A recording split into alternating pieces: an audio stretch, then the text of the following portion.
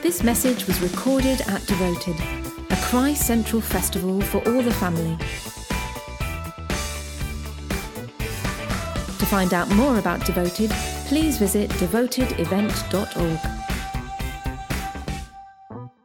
This is going to be the venue for the Pursuing His Presence Life Zone over the weekend. So if you're going to be here for all three sessions, that's great. If you're dipping into this one and some others, then we still love you. That's okay as well. But we're really excited as to what God's going to do in our time together over these 3 mornings. Got an exciting lineup of different speakers and some contributions that people are going to bring. But most of all, we want to encounter God, don't we? I guess that's why you're here, particularly at our life zone that we're calling Pursuing His Presence. We want to pursue God and hear from Him afresh and receive all that He has for us. And I'm certainly looking forward to all that God wants to do over these 3 mornings. So well done for being here. Thank you for being with us. And this morning, Andy Robinson, Andy and Hazel are our good friends from LifeSpring in Horsham. And I've asked Andy to kick off the series, really. And he's going to take and lead us through this morning. We've got Jared Cooper with us tomorrow morning. So he's speaking tonight in the main venue. And then I've persuaded him to stay over and to speak in here tomorrow morning. So that'll be really good. And then Joe and Paul, also from Horsham. Joe, you're speaking on Sunday, aren't you? Yes, Sunday. I've lost all track of days. You know what it's like when you sort of in the middle of something. I think I'm just in day one, whatever that's called. I believe it's Friday. So I'm going to pray, and then we can welcome Andy as he comes to speak. Father, we thank you that we have the awesome privilege of coming to you and calling you Father. And we thank you that your desire over this weekend, in fact, always your desire is to meet with us afresh and to reveal more of your love and your goodness to us. And we pray that in this track, over these 3 sessions, in our time together, that we would encounter you again. And that, Lord, as we talk about pursuing your presence, we want to pursue you, Lord. We want to hear your voice, be obedient to what you're saying, and want to grow in you. So we pray, God, use this time, use these days together, that we might grow in you and you might encounter us. We ask it in Jesus' name. Amen. Amen. Let's welcome Andy as he comes. Thank you.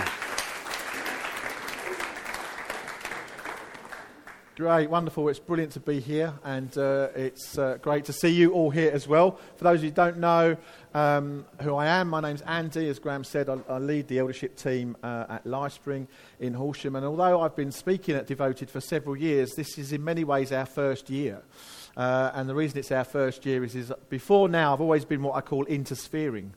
But this year we're actually here as part of the Christ Central family. So we've joined the sphere. So it's very exciting and very different for us to be here. But it's great. This is Hazel, my wife, down here, my long-suffering wife.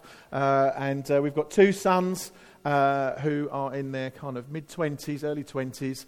Tom and Eddie. Last year, they both decided it would be fun to get married within 7 weeks of each other, which was most exciting and stressful, particularly for Hazel, who obviously had to find 2 dresses and 2 of everything, whereas I just got the same suit out and wore that. But it's great. So we're just enjoying life.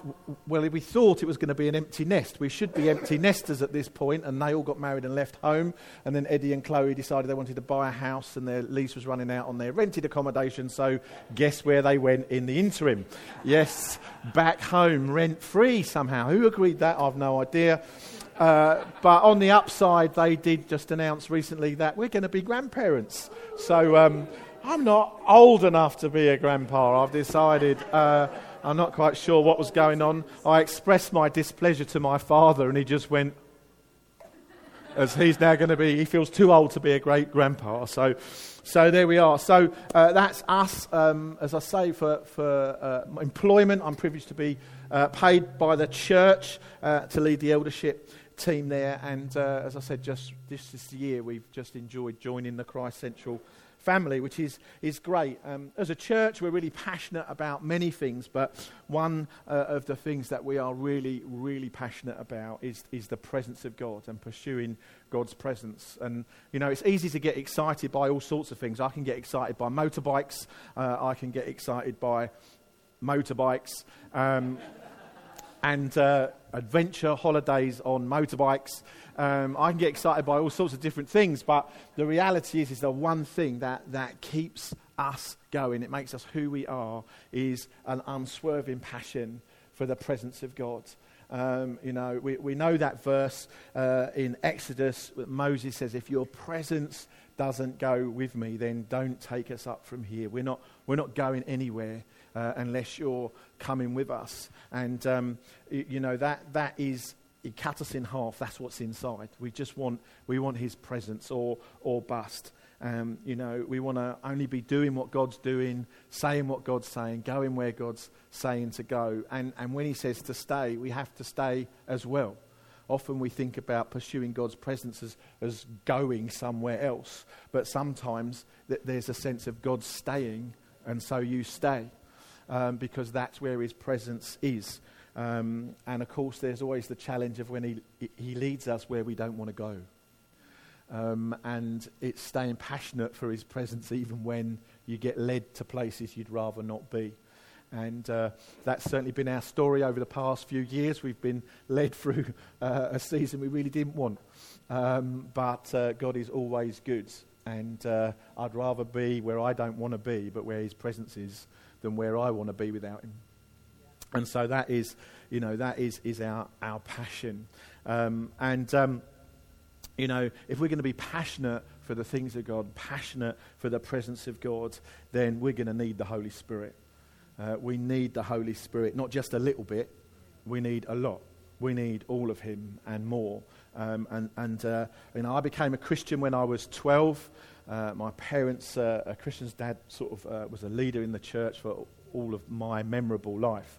And my mum led me to the Lord in our lounge, age 12. But at 16, I met a guy through my parents called Alec Buchanan from York. And then that was where Alec Buchanan laid hands on me, and I was baptised in the Holy Spirit. And nothing was ever quite the same after that. So at 16, I left our Baptist church that my dad was one of the leaders in to move to a house church, so-called. And it was there where I just grew in this passion for the presence of God, a passion for the things of the Spirit. I was, you know, brushing shoulders with people that had been thrown out of churches because they were passionate about God's presence and pursuing the Holy Spirit. And so as I was with those people, I've learnt what it is to fight for the things of the Spirit and to be immovable on those things and not to give ground to common thought or sort of cultural understandings, but to hold fast to the things of the Spirit. And I still fight for those things today. I'm passionate about it, and it's great to surround yourself with people who are like that as well. And as you meet our team, people like Dave and Rosie who've been thrown out of churches. No, I mean, in the way I've just explained, not recently anyway, as far as I know. It's who we are. It's what we're about, and we need to pursue that continuing passion for him and to not let things slide. And you know, one of the things I've talked about a lot when I've been at Devoted before is closing what I call the theology gap, which is the gap between what you believe and what you experience, the distance between what your theology says and what you expect to happen. And I think that's really important. There are things that we believe, laying on of hands for healing of the sick.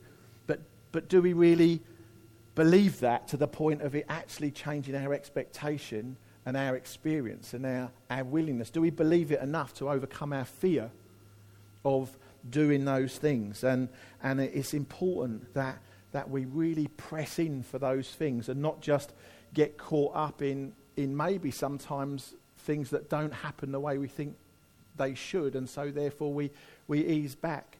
I remember a friend of mine telling me a story that she had with her young children where it was a parenting moment. You know when you just suddenly got this parenting moment, and her son was sick, and so she said to her daughter, who was 5 years old, said, look, let's pray to Jesus, or shall we call the doctor?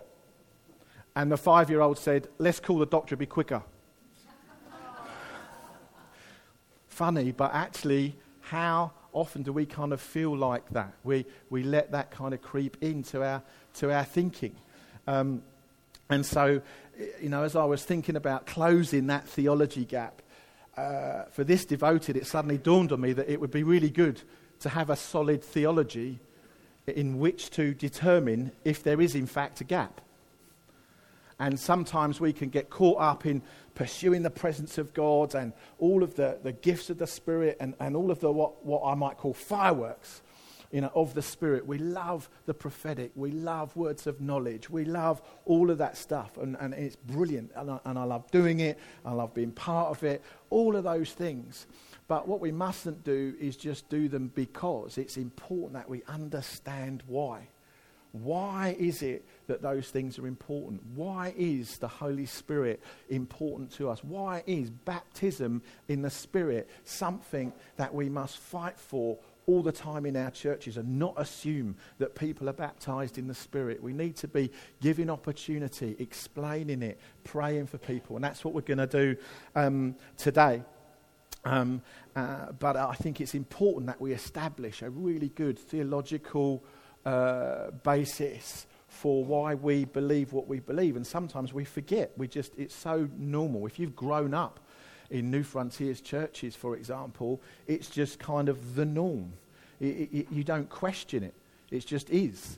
And so, but why? Why do we think those things? And that's really kind of what I want to do this morning. And then we got some opportunity for some Q&A. So we'll take some questions if you've got them. We've got Dave and Rosie here, Graham is here, Hazel's here, myself, just to kind of answer any questions that you might have. And then we want to do as John Wimber would say and get on and do the stuff. So is that okay with you guys? Great, wonderful. So let me just first of all say that we have to remember that the Holy Spirit is a person.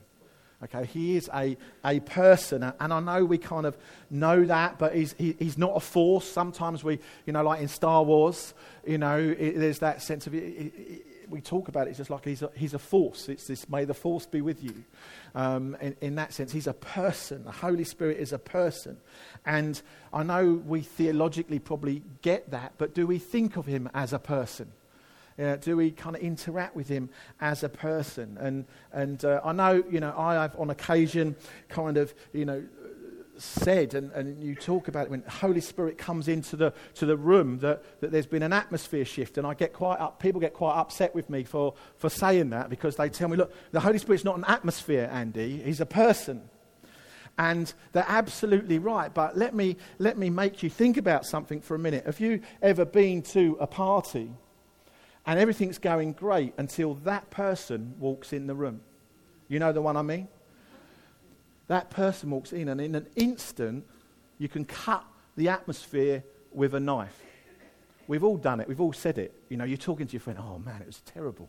And then that person walked in, and you could cut the atmosphere with a knife.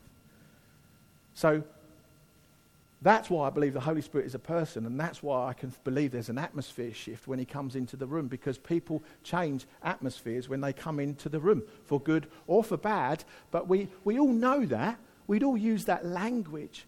And so I expect things to change when the Holy Spirit comes into the room. But he is a person. We need to remember that. He's a person. He manifests the presence of God. He points us to Jesus. He empowers us to do the things that Jesus did. And he empowers us to do all the things that Jesus told us to go and do. Jesus is with us, and he's in us through the person of the Holy Spirit. The presence of God is manifest amongst us by the Holy Spirit. And if we're going to live lives worthy of our calling, if we're going to do all that Jesus called us to do, then I can't see how we can do that without the person of the Holy Spirit. and not just a little bit either. We need everything. The most natural place for us to, if we're going to look at this and not just talk about it, we're actually going to ground it, the most natural place for us to look is the book of Acts. And so hopefully you've got your Bibles, either in the real sense of a paged Bible or something on your phone or tablet, or, Graham's got the original text there. Dave's got scrolls down there somewhere. And he asked me to bring them along with his cloak earlier on. So I'm in so much trouble now. Right, quickly moving on. Okay, but the book of Acts comes, as you all know, after the Gospels. And the Gospels document the life of Jesus. And something to remember, obviously, about the Gospels is that they look forward to, they anticipate the outpouring of the Holy Spirit that was promised. Okay, and the refrain in the Gospels that you'll see is the Holy Spirit will come upon you. That's the kind of the refrain of the Gospels. The Holy Spirit will come upon you. They anticipate the coming of the Holy Spirit.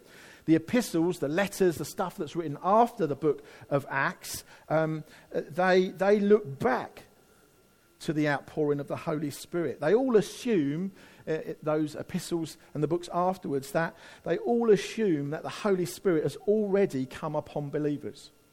There is that assumption. They assume, as they do with water baptism, that every believer will have been baptized in the Spirit.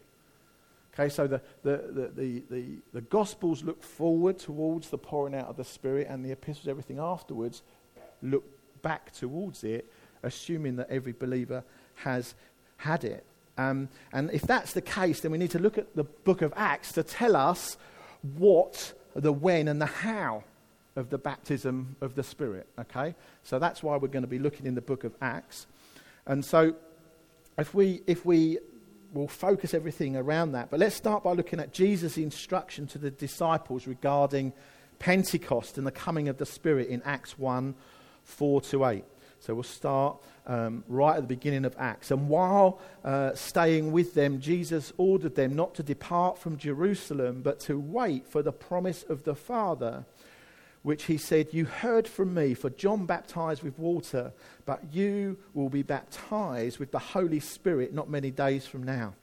So when they come together, they asked him, "Lord, will you at this time restore the kingdom to Israel?" And he said, "It's not for you to know times or seasons, but the Father is fixed by his own authority. But you will receive power when the Holy Spirit has come upon you. And you will be my witnesses in Jerusalem and all Judea, Samaria, and to the ends of the earth." So it's a passage we'll all be very familiar with. But, one of the things to remember is that, we live life around buzzwords, terminology, don't we? Just every day there's buzzwords, there's phrases that we use. In New Frontiers we have buzzwords and phrases like, "Let's unpack that." Yeah, or "I'm just coming into land," when we're trying to lull you into a false sense of security that we're going to finish our sermon. Okay? But there's terminology, and you all kind of know what I mean by that. So if I was to say, "Okay, God, I'm just coming into land," you would understand what that means. You would understand that I'm beginning to close the sermon, that I'm beginning to summarize what's happening, and we're going to end. You understand? But it's a buzz phrase. But that phrase contains all of that information. But I just use that short phrase and you know what I mean by that. And the New Testament is like that. The Bible is like that. When Jesus talks, he uses those kind of phrases that would mean more to the hearer than is necessarily contained in those words, in exactly the same way as when I say I'm coming into land. Okay? Except Jesus would obviously have been telling the truth. That is what happens. Now, the disadvantages for those outside of the culture wouldn't necessarily understand always what those phrases mean. But the advantage is that you can communicate a lot through saying very little. Okay, and so that's where that happens. And so the terminology that Jesus uses about the Holy Spirit coming and that we're reading in this passage wouldn't be unfamiliar to the disciples. It wouldn't have been unfamiliar to the Jews. And for those of you that have read the Old Testament, there will be many times when you come across the phrase in relation to the Holy Spirit that says, come upon. The Holy Spirit came upon. He rested upon. That's the phrase they use in relation to the Holy Spirit. And it's the phrase that Jesus uses here.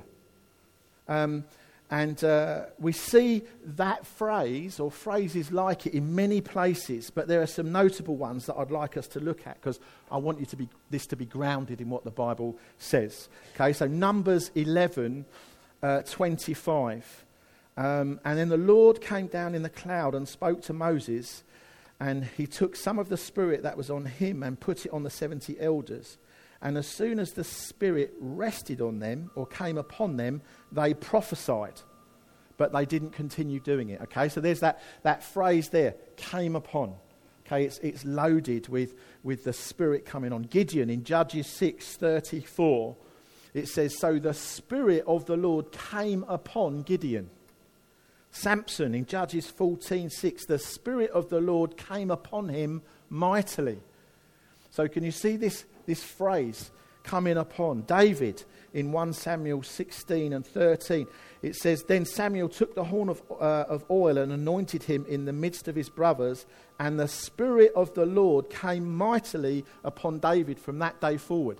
Okay, so we've got this phrase that would have been established through kind of Jewish history, through their scriptures, that they would have understood what that meant when the Holy Spirit came upon people. And so when Jesus used that phrase to say that the Holy Spirit will come upon you, it would have been very familiar terminology that Jesus was using. The disciples would have understood what that meant, what was coming.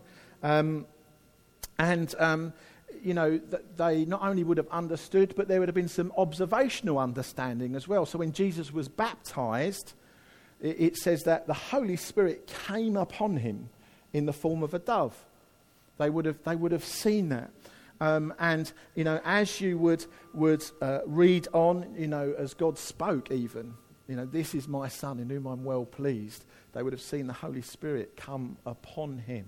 So you see this phrase that Jesus is using that has all of that history packed into it. So for us, we think, oh, the Holy Spirit came upon them. But for them, that would have had all of that history packed into that simple phrase.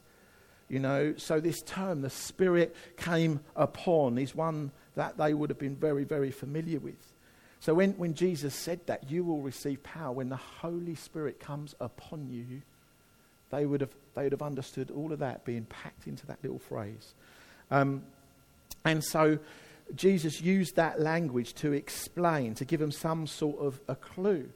And you see this in Peter's confidence when he preaches. Once Pentecost has come, he says, men of Israel, these aren't drunk as you suppose, because he knew what the Holy Spirit coming upon could look like. Because of all that history there's in that phrase. So our terminology today for this phrase, coming upon, we use baptism in the Spirit in the same way. Okay, now Jesus did say there, you'll be baptized in the Spirit. Okay, and it's not used like that phrase all the way through the Bible, but that's the sense of what we're bringing. When we use that phrase, baptized in the Spirit, it's got all of that history wrapped up in it. You know, it's this thing of the Holy Spirit coming upon you, being baptized in the Spirit. It's that same sense. Now, I want to let you know that there is some contention out there in Christendom about this so-called baptism in the Spirit, because, you know, it's becoming quite popular at the moment that they say that there isn't like a second or a subsequent filling of the Spirit, but it all happens at conversion. Okay, that's becoming quite like common and very kind of in vogue kind of thinking right now. And it all happened at conversion. And, you know, we know that when we're born again, we have to be born of the Spirit. So we know it can't happen without the Holy Spirit. To be born again, Jesus taught this clearly. Our salvation has to be a work of the Spirit. But is that it? So do you get everything at the point of conversion? Is there this one-time baptism and filling of the Spirit? Does it happen all at conversion? And one of my scholarly heroes, Mr. John Stott, would be one of those in that camp. Unfortunately, I think Mr. Stott, in my very humble opinion, is very, very wrong. And I know this because I think the Bible shows us completely the opposite. Okay, I think the Bible shows us something different. And if we take a quick skim through the book of Acts, which we're going to do right now, we'll see what's in there. So I'm not trying to convince you that I'm right and he's wrong, because, you know, he is an incredibly godly, wonderful theologian, so helpful. But we don't have the whole truth. You know, God gives his truth to the church. And I think on this one, there's something we can look at differently. So let's have a quick skim through the book of Acts. Remember that the book of Acts is the how-to element. The Gospels are looking forward to it. The epistles are looking back towards it.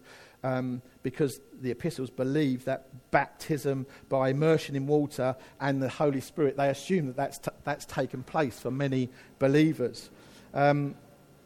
So they speak often, if you read those, like it's a done deal as you read those epistles. So let's look at Acts to see how we can work that out in what the how-to of the baptism of the Spirit. So a very quick Bible study. If you're taking notes, I'll give you the passages, but you can all look them up in your own time. So first one, in Acts 8, verses 4 to 25, is Philip in Samaria. As I say, I'm not going to read it, but in verse 4, you know, it was after Pentecost. Philip travels to Samaria and he preaches the gospel.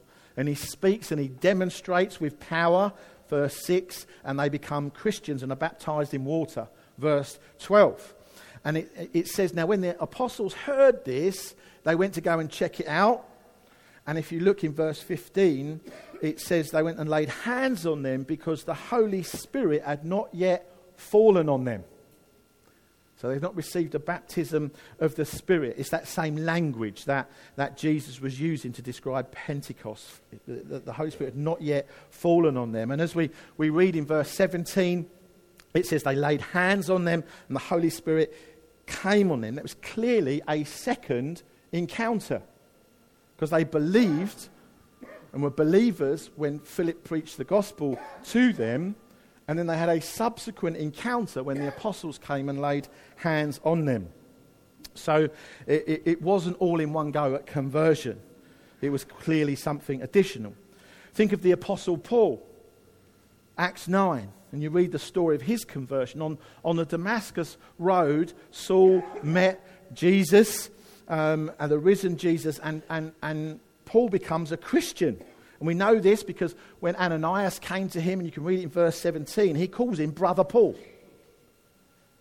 Ananias clearly accepts Paul as a converted believer, and that at that point, so Paul's converted on the Damascus road, and then later on he's prayed for by Ananias, who lays his hand on him and is then clearly healed of blindness, and he receives the Holy Spirit. Again, a subsequent encounter. And I think that's significant for us to see that with Paul.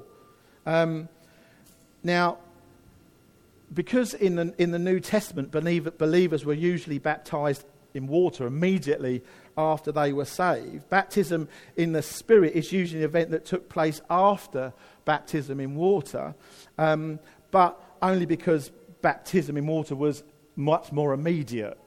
In Acts, there wasn't like baptismal classes to go on and all of that kind of stuff. That's a conversation for another day. But the example shows that baptism in water isn't an imperative for baptism in the Spirit, because Paul was converted and then he received the Spirit and then he was baptized. Okay, so I'm just putting it out there. Okay, so that's two examples. We go to a third, Cornelius. The story of Cornelius. He wasn't even a Jew, he was a Gentile. We read that in Acts 10, 1-4. He was a Christian, a believer, a devout man who feared God. But it wasn't until verse 44 when Peter arrives and he speaks and the Holy Spirit came upon them. That's what it says, that they came upon them. So already a believer, but the Holy Spirit came on them. And his testimony was that he didn't get it all at salvation. He received the baptism of the Spirit after his conversion. Okay, now we'll jump again to Acts 19, the Ephesians. And this is Paul saying, you did not receive the Holy Spirit when you believed. So Paul's happy that they are saved. He's accepted the fact that they've believed. He's happy that they've been saved. But their response was that they didn't even know there was a Holy Spirit. And so we read that they're baptized in water, and then Paul lays hands on them in verse 6, and the Holy Spirit came upon them. It was a subsequent encounter with the Holy Spirit. And it just goes to show that you don't get it all at conversion. Now, you could. It can happen. So I'm not saying it can't happen. That obviously you can have two events that happen at the same time, but they're still two events. It doesn't mean they're one event. It just happens at the same time. But it wasn't the testimony of most that we read here. It's clearly a separate and a different encounter to the Holy Spirit salvation encounter. It's something separate to it. Another one of my scholarly heroes, Dr. Martin Lloyd-Jones, and he says this in response to the notion that baptism of the Spirit is fully received at conversion. And he's a big hero of mine. This is what he says. Got it all? Well, if you've got it all, I simply ask in the name of God, why are you as you are? If you've got it all, why are you so unlike New Testament Christians? Got it all? Got it all at conversion? Well, where is it, I ask? Now, those of you that know me will know that's why I love the doctor, because he's very straight talking, says it how it is. But that's the reality. Is if you get it all, then where is it? Where is the evidence of that encounter?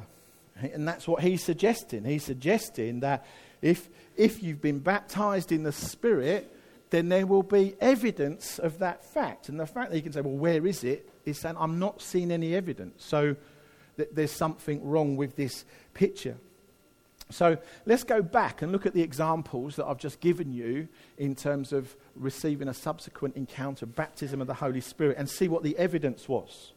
So if we go back to look at the Samaritan's evidence, and in that passage, actually, there isn't a direct statement in terms of the evidence. It doesn't say what it was. But what we do know is Simon the sorcerer saw something. He recognized something and decided that he wanted it. And you all know the story. So whilst that passage doesn't explicitly tell us what the evidence was, it is very, very clear that there was clearly evidence of some kind.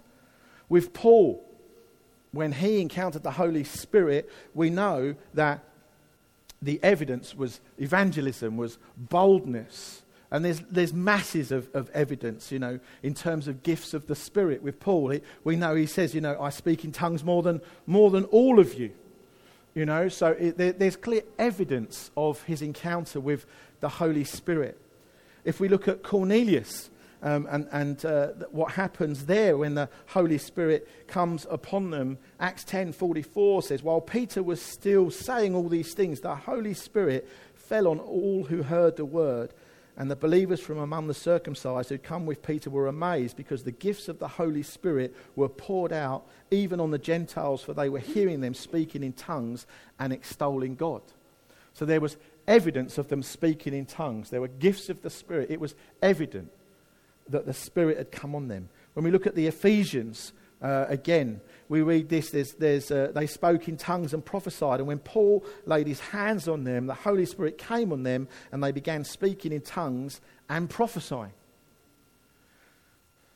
So, in summary, in terms of that evidence, what we've got is we've got those clear encounters, separate encounters with the Holy Spirit that we call baptism in the Spirit. And each one, at Pentecost, they spoke in tongues. Cornelius, his household, they spoke in tongues. The Ephesians spoke in tongues and prophesied. The Samaritans evidenced something, although we don't know quite what it was. And we know that Paul spoke in tongues, and there were other evidences with Paul everywhere, weren't there? But so there's plenty of evidence. And for me, this is pretty conclusive that there will be evidence. If we're baptized in the Spirit, there will be evidence. And the facts here, from what I can see, it wouldn't be an unreasonable assumption to say that speaking in tongues will be one of those evidences. Now, I wouldn't subscribe to the view that some Pentecostals might take as to say you must speak in tongues as being the only evidence of being baptized in the Spirit. I couldn't subscribe to that kind of notion. If you don't speak in tongues, then you're not baptized in the Spirit. The Bible doesn't give us that assurance, but there will be evidence for sure. And we cannot say unequivocally it must be tongues, but I think the suggestion, the evidence, the weight of evidence in the Scriptures is that tongues is certainly part of that. But as is the case with the Ephesians, they prophesied. So there was evidence of that baptism in the Spirit. And that was also the case when in the Old Testament, when the Spirit came upon the elders with Moses, that they prophesied. There was evidence. And so what I can say is if there isn't any evidence, then you're not baptized in the Spirit. I think we can say that the Bible tells us that. There's no requirement for it to be tongues, but in all likelihood, more often than not, tongues will be part of the evidence.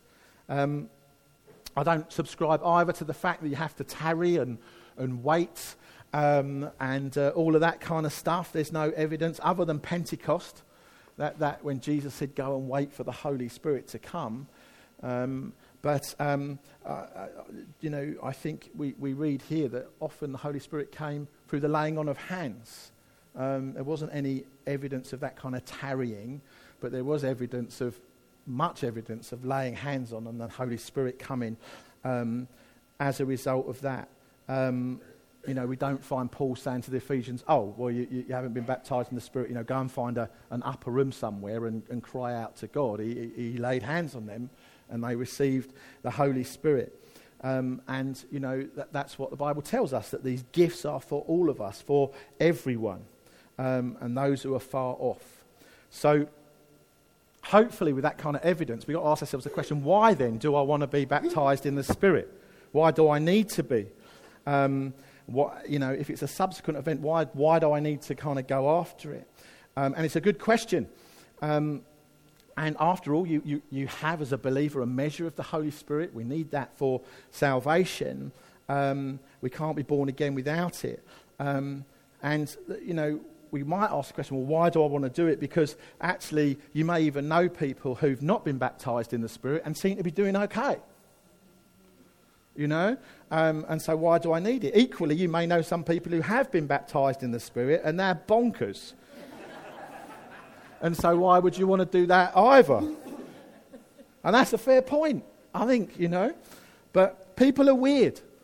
I'm just putting it out there, And you know that already because you go to church. And so people are weird. I mean, obviously, other people, not you. And probably not even your church. It's probably the church down the road. But you know what I mean. But what we don't want to do ever is let other people are not your barometer of God. Other people are not the signpost to what God wants for us. They're not a signpost for what he has for us. The only one we can look to for how we need to be living as a Christian on this earth is Jesus. He's the one. It's his example that sets the barometer for what we pursue.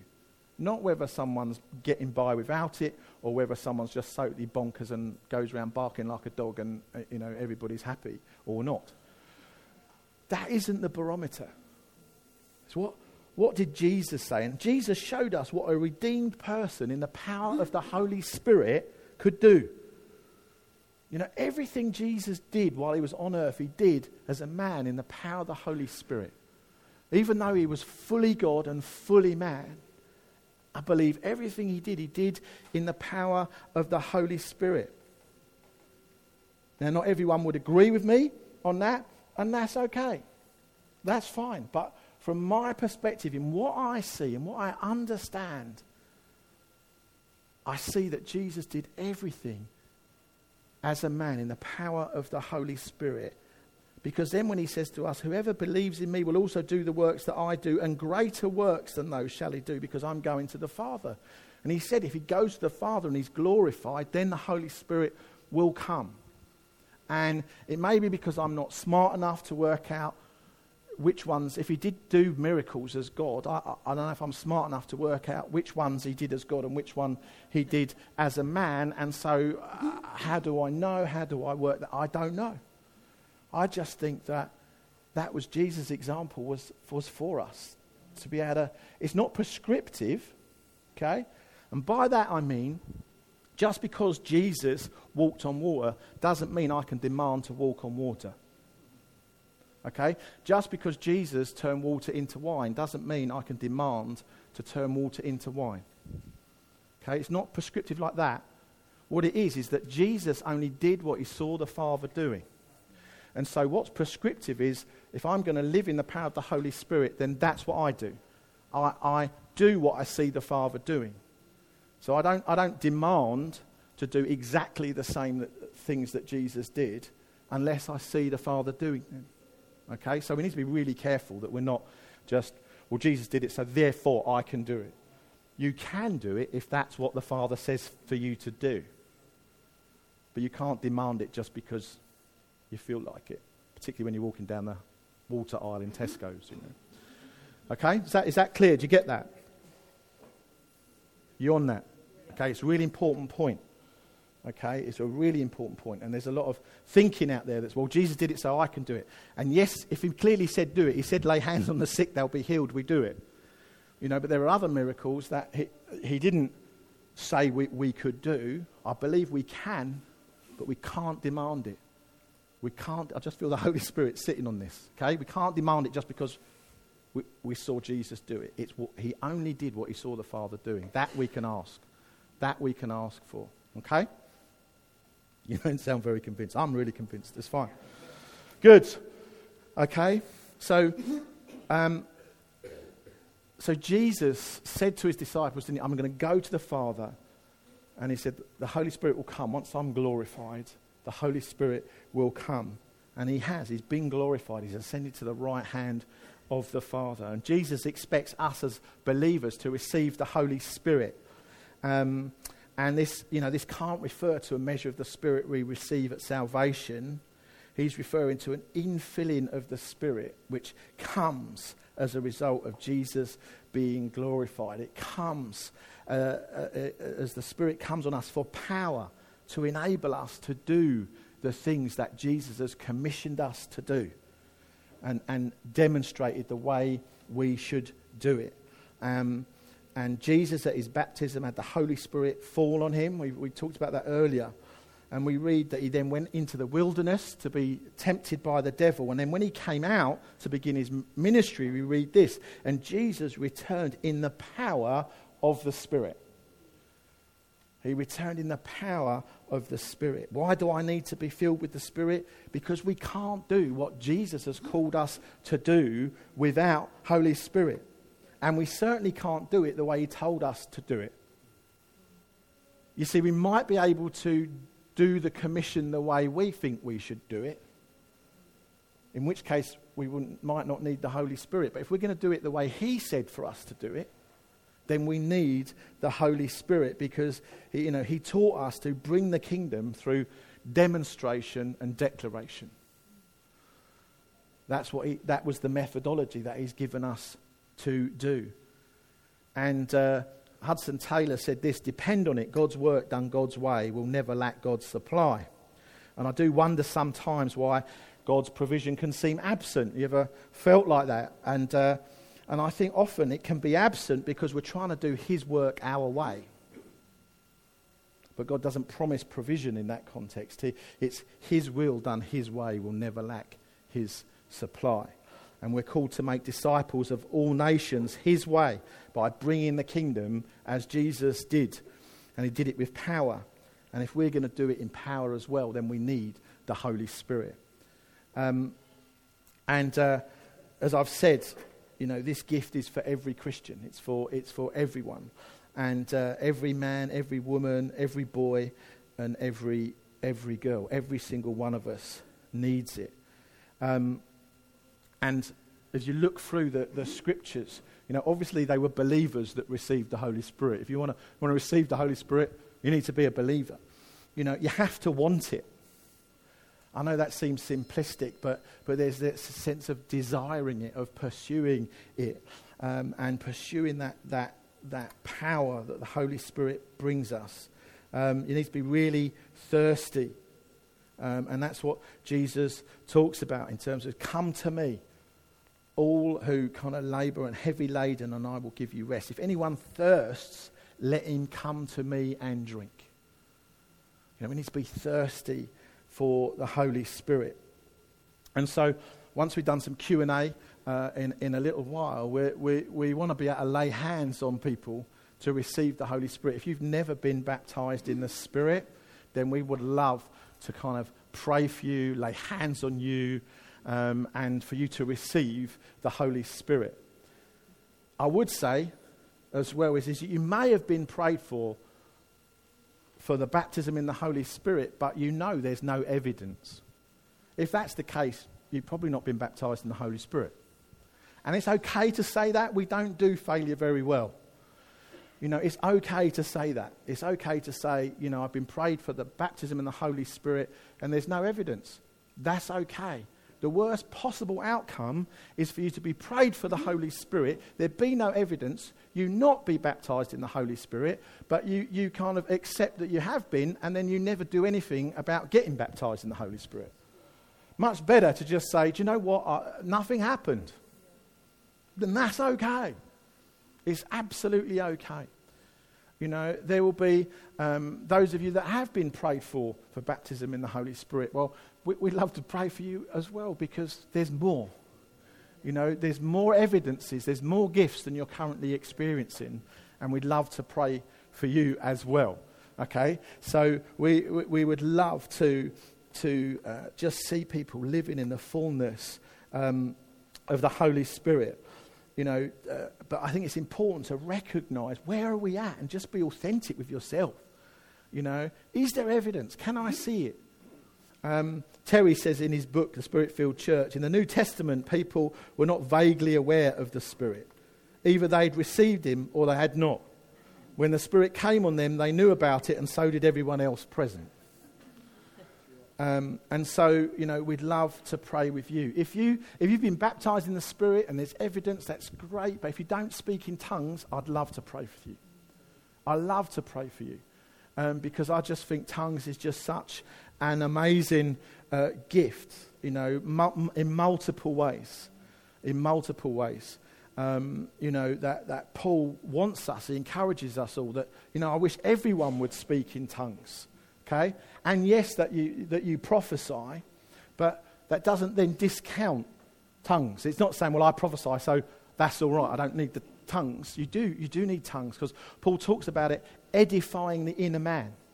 Okay? It is, we speak things that we don't really understand. When you can't express yourself, the Spirit in you is communing with the Spirit of God. And there's that sense of it builds you up, it edifies you, the Bible says. It's a wonderful gift to help us when you're feeling blue. It's a wonderful gift when you're feeling down. God, it builds you up from the inside out. And, I think it's a wonderful, wonderful gift to you and a wonderful gift to the church when it comes with interpretation as well. And again, I would encourage you, go after that. We see it modelled here. We want to see tongues interpretation as regularly as we see prophecy and stuff on Sundays. It's an important gift for the church as well, but it's an important gift for you. And, if you don't speak in tongues, but you're baptized in the Spirit, I would just, appeal to the goodness of God. This gift is there for your edification, and he's a good Father. He's a really good Father, and he promises he won't give us a rock if we ask for bread, and we can say, God, you've given this gift for your children to build them up, and I want to appeal to your goodness. We're not begging him for it, we're just appealing to his character as a good Father. And so I think it's really important that we ground what we're talking about in Scripture, that we understand that this isn't just, we're New Frontiers and that's kind of what we do. No, this is what the New Testament tells us. It's what the whole gambit of Scripture points us towards as well. Not the only thing, but we see it through Scripture that the Holy Spirit came upon. And, in the Old Testament, it was for specific people at a specific time, and then the Holy Spirit lifted off them. But now Jesus has come, he's been glorified. The gift of the Holy Spirit has been given to all of us, and he remains on us and in us. And it's a wonderful, wonderful thing. And that is why we're so passionate about it. That's why we mustn't, just assume that people are baptized in the Spirit in our churches. We mustn't assume those things. If you're on ministry teams and people are coming forward for prayer, ask them. Don't be embarrassed to say, have you been baptized in the Spirit? It's okay. If they go, yeah, you go, great, let's get some more. But if they haven't, it's like that. Oh, I didn't even know there was a baptism in the Spirit. Then game on. This is great, okay? So that's why it's really important that we ground all these things. And as we go through the rest of these seminars over the next couple of days, Jared is an amazing guy, amazing man of the Spirit. I love him dearly outside our stream, which is why I love him dearly, because he challenges all our norms, which is brilliant. Graham and I got to know him over the last, I don't know how many years after reading one of his books. But he's an amazing man of the Spirit, and you will see demonstrations. You'll see what it's like to see evidences. But actually, it's really important that we recognise what our theology is, and then maybe tomorrow we'll see how big the gap is. Okay? But that's what we need. If there's a gap, we need to see where our theology is and where the evidence is, and then work out how do we get across the gap. And Joe will help us with that on the Sunday. But it's really important that we ground this well. This isn't just faddy. This isn't just, we're kind of charismatic, so we kind of, have to do it. It's just who we are, because it's who the people of God are. Does that sound good? Wonderful. Well, I'm going to, I don't know how much longer we've got, but it'd be good to take some questions. If anybody has any. Great.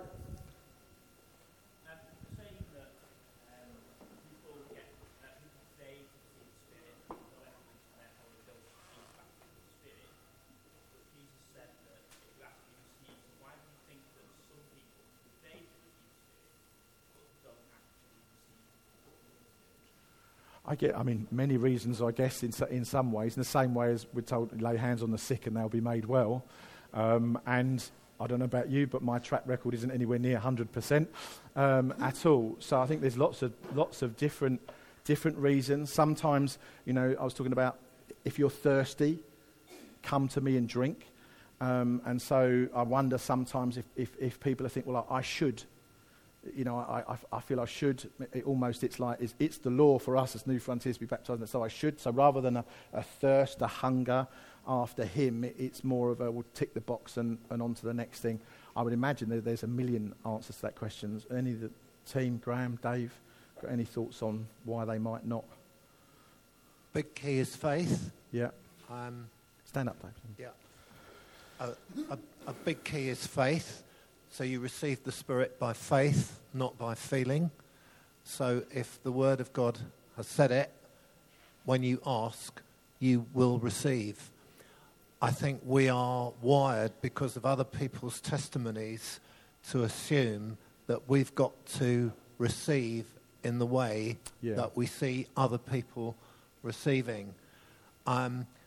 Jesus said, if anyone is thirsty, so being thirsty for the Spirit, So thirst, faith, and actually receiving the Spirit, there comes a point where you ask. You remember the story of when the woman touched the hem of Jesus' garment? Was there any virtue in the garment? No, there wasn't. But there was a point where she let her faith go. It was like, when that happens, I will be healed. And that is an important aspect of how faith works. Yeah. So there comes that critical point where you say, now. And Jesus always does it. Now, it's got nothing to do with how you feel. If you ask, you'll receive. Some people get a great whoosh of feeling and emotion and everything, and they speak in tongues. Others think, God's going to make me speak in tongues. He's not. You are not his ventriloquist doll. Yeah. Okay. He doesn't put his hand up your back and, you do this and out comes. You have a tongue, and you speak in tongues. That's really good, Dave. And it's actually not as difficult as it sounds. No, it's very good. And that's very true in terms of speaking. You have to engage your vocal cords, your diaphragm. You have to pass air, because that's how we speak. And you have to do that. And Terry Virgo once said, it's very profound, he said, you don't speak in tongues because you don't speak in tongues. Yeah, you don't speak in tongues because you don't speak in tongues. It's that sense of you've got to go for it, no matter how crazy sometimes it sounds to you. Yeah.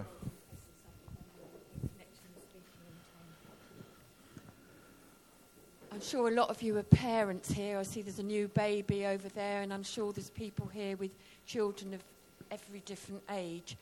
And I would really recommend being able to pray in tongues when you have all sorts of moments during your parenting, in the middle of the night when you just haven't got any strength left and baby's crying and you don't know what to do. The terrible twos, the troublesome threes, and then the teenage bit when they're monosyllabic and you don't know how to do it. And then there's all this stuff that you've got to cope with now with gender and sexuality, and you haven't got a clue what you're going to be able to do. I really suggest you learn about praying in tongues and use that, and pray in tongues until the peace comes, so you react to the situation in peace, not out of all the angst that you're feeling. Yeah, very good, Rosie. That's great. That's wonderful. Well done. I was once asked, when do they grow out of the terrible twos? I'll let them know. I'm not quite sure when that happens. Mine are 24 and 22, but I'll keep you posted. Any other questions?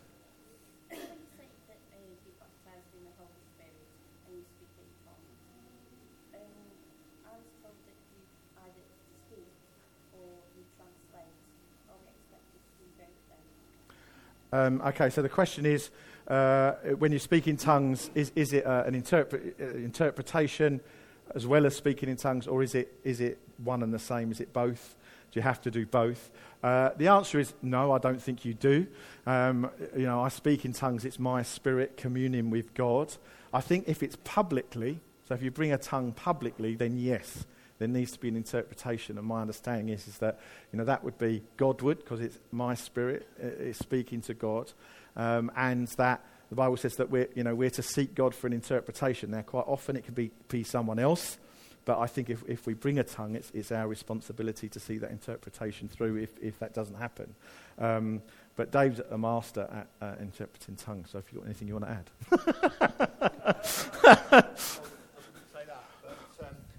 It's important to draw a distinction between the gift of tongues, which is exercised in a meeting like this, a body of people together, a body of people. So that would be the 1 Corinthians 12, where the list of the gifts of the Spirit, tongues, interpretation of tongues. When that happens, it is a language that is brought in a meeting, and the person who brings that language, the onus is on them to interpret it, because if you speak in a tongue in that way, Paul says, pray that you will interpret. Yeah. So the onus is on that person to interpret. But if you know there is somebody else in the meeting who has the gift of interpretation, you wait and see if they will interpret. So it works, that's the way that works. That is different from the prayer language that you are given for your own devotional life. And that is the kind of thing that Rosie was talking about, where your spirit actually communicates with God in words that you can't utter. So in Romans 8, for instance, where it talks about the Spirit making intercession through us with groanings that can't be uttered, if you really unpack that verse in depth, there is the suggestion there that can be in tongues. So there can be tongues of intercession. So it is a Godward expression, but it's also a crying out to God. But a third thing about tongues, which we can miss, is that it can be a language that hasn't been learned. Yeah. So I was in a situation once where I was praying for somebody, and she was Dutch, and I didn't know. And her husband said to me, "I didn't know you could speak in Dutch." And I said, "I can't." He said, "Well, you've just been praying for my wife in perfect Dutch." So there is that aspect of the language as well. And that does happen. And that's where it is a supernatural sign. So 3 things about tongues. Great. That's great. Any more before we start praying? Yes.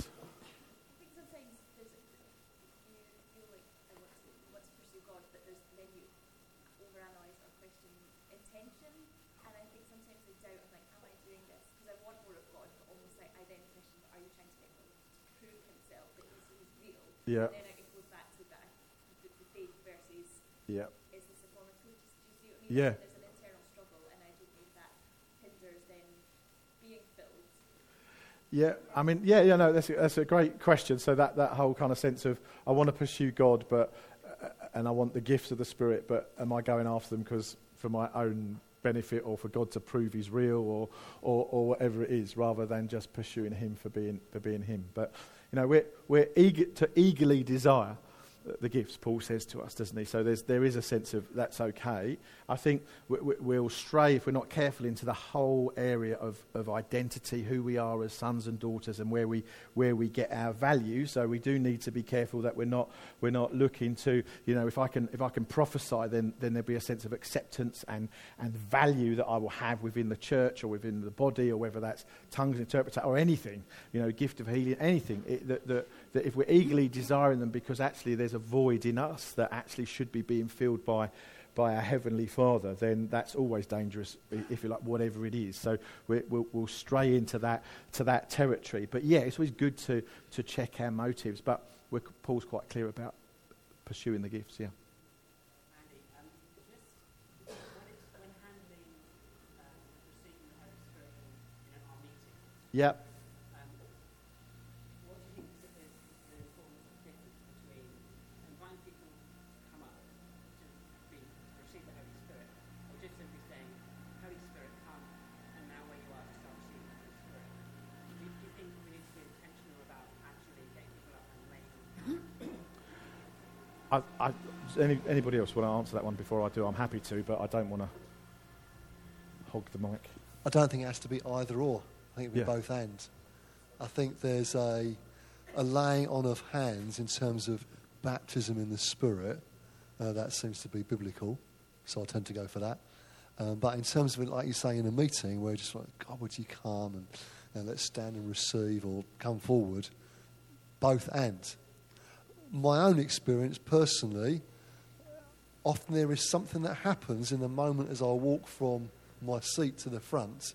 It's not that I get to the magic carpet at the front, but it's like some steps of faith are taking place in my heart. So actually, that for me, that's sometimes quite helpful, because I'm positioning myself, saying, "God, I want to receive from you." But equally, I think to go for it in a meeting, let's just receive God where we are. John Wimber used to be great at that. For those of you who are old enough to remember maybe some John Wimber conferences back in the day, he'd just sit on the stage, go, "Come, Holy Spirit," and God would just break out. all over the room. It was remarkable. No band, no hype, no coming forward, no hands, just God coming. And often that would be how he worked through him, wouldn't it? Yeah. So I think we need to go for that and go for the moments of, I think probably baptism in the Spirit initially. Often that is a laying on of hands thing, and I think it's sometimes helpful that people come forward for that. It's not I'm positioning myself for this now, but in terms of receiving the Spirit in our meetings, like, God, would you come? I think both ends would be my... Yeah. Yeah. Yeah. Household of Cornelius, Peter preaches, the Holy Spirit comes. Yeah. But Samaria, Acts 8, the apostles came up from Jerusalem and laid hands. It's both. Yeah. And God is sovereign. Yeah, exactly right. And, that we don't want to be prescriptive, but we do want to understand, don't we? And God won't be boxed in, but we do like to try. And so he will come as he will come. And there are stories I'm sure you've heard of, people being in their bedroom and just being baptized in the Holy Spirit, speaking in tongues, nobody else around. It's all of it. It's all of it. God will do it. Yes.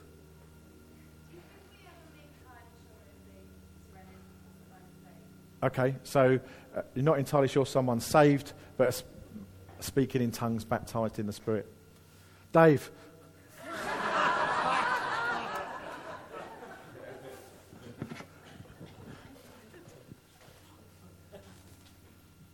Satan can counterfeit tongues. And there can... a child who is not a Christian, any child, can just speak gibberish. I think it would be very, very, very unusual for somebody to just, not as a Christian, speak in a language. Yeah. It would be very, very unusual. And the basis of speaking in tongues, it's an outflow of the Holy Spirit. But Satan can counterfeit that. Spiritists speak in tongues. There is a counterfeit to the gift, and that's why it's very important that there is a clear understanding of salvation and repentance and forgiveness and new life in Christ, so that it is an outflow. He is the Holy Spirit. Yeah. So that, yeah. Great. People can imitate. Children can imitate. They hear tongues. Christian children can do that. And we should not kind of bonk them on the head and say, naughty, you shouldn't be doing that, because that's not going to help them. But there comes that point where it is a genuine experience. I've seen that with my children growing up in a Christian home, and it's important just to let them be kids. So there is a human aspect to, we are incredibly complicated psychological, spiritual, emotional beings, and our words, our tongues and our brain, it's all connected. So, things can come out. But genuine speaking in tongues comes from the Holy Spirit. Yeah, that's a great answer, Dave. And I think as well, He doesn't measure things the way we measure them. And so sometimes we can think, well, they're probably not saved, but God does know the heart as well. And so it's all of that. If it was easy, we'd all be doing it. All right. So it is one of those. Sometimes we have to ask the Holy Spirit, help me here. What is this? Help me. But then we want the gift of discernment, which is another evidence of the Holy Spirit, and a powerful one. We don't talk about it too much, but actually that gift of discernment that determines like spirit from spirit and those things. It's important that we do that. Now I'm going to just land here, genuinely. And you all know what I mean by that now.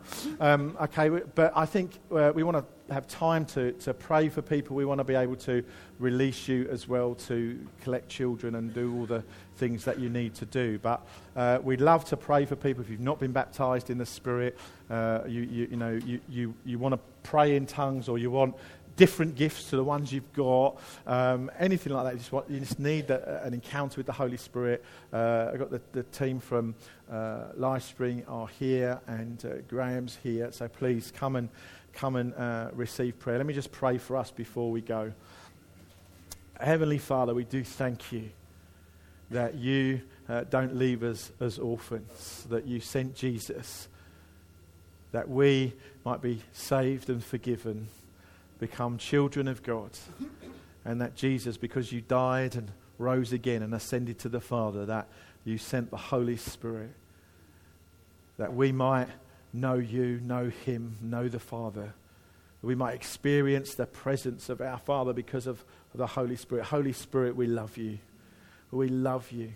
We love that you show us Jesus. We love that you point us to the Father. We love that you lead us and guide us. We love that you empower us for all that Jesus has commanded us to do, to go and make disciples of all nations, lay hands on the sick, raise the dead, cast out demons. Thank you, Jesus, that you not only called us to do those things, but you've equipped us to do those things by the person of the Holy Spirit.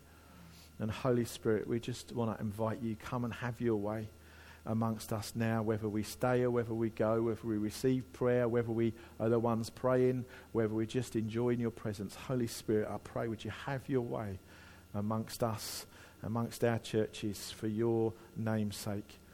Amen. Amen. Wonderful. Thank you so much for your time. Graham, is there anything else you need to add? Great. Wonderful. Feel free to stay, come forward for prayer, go, do whatever you need to do. But thanks so much for joining us.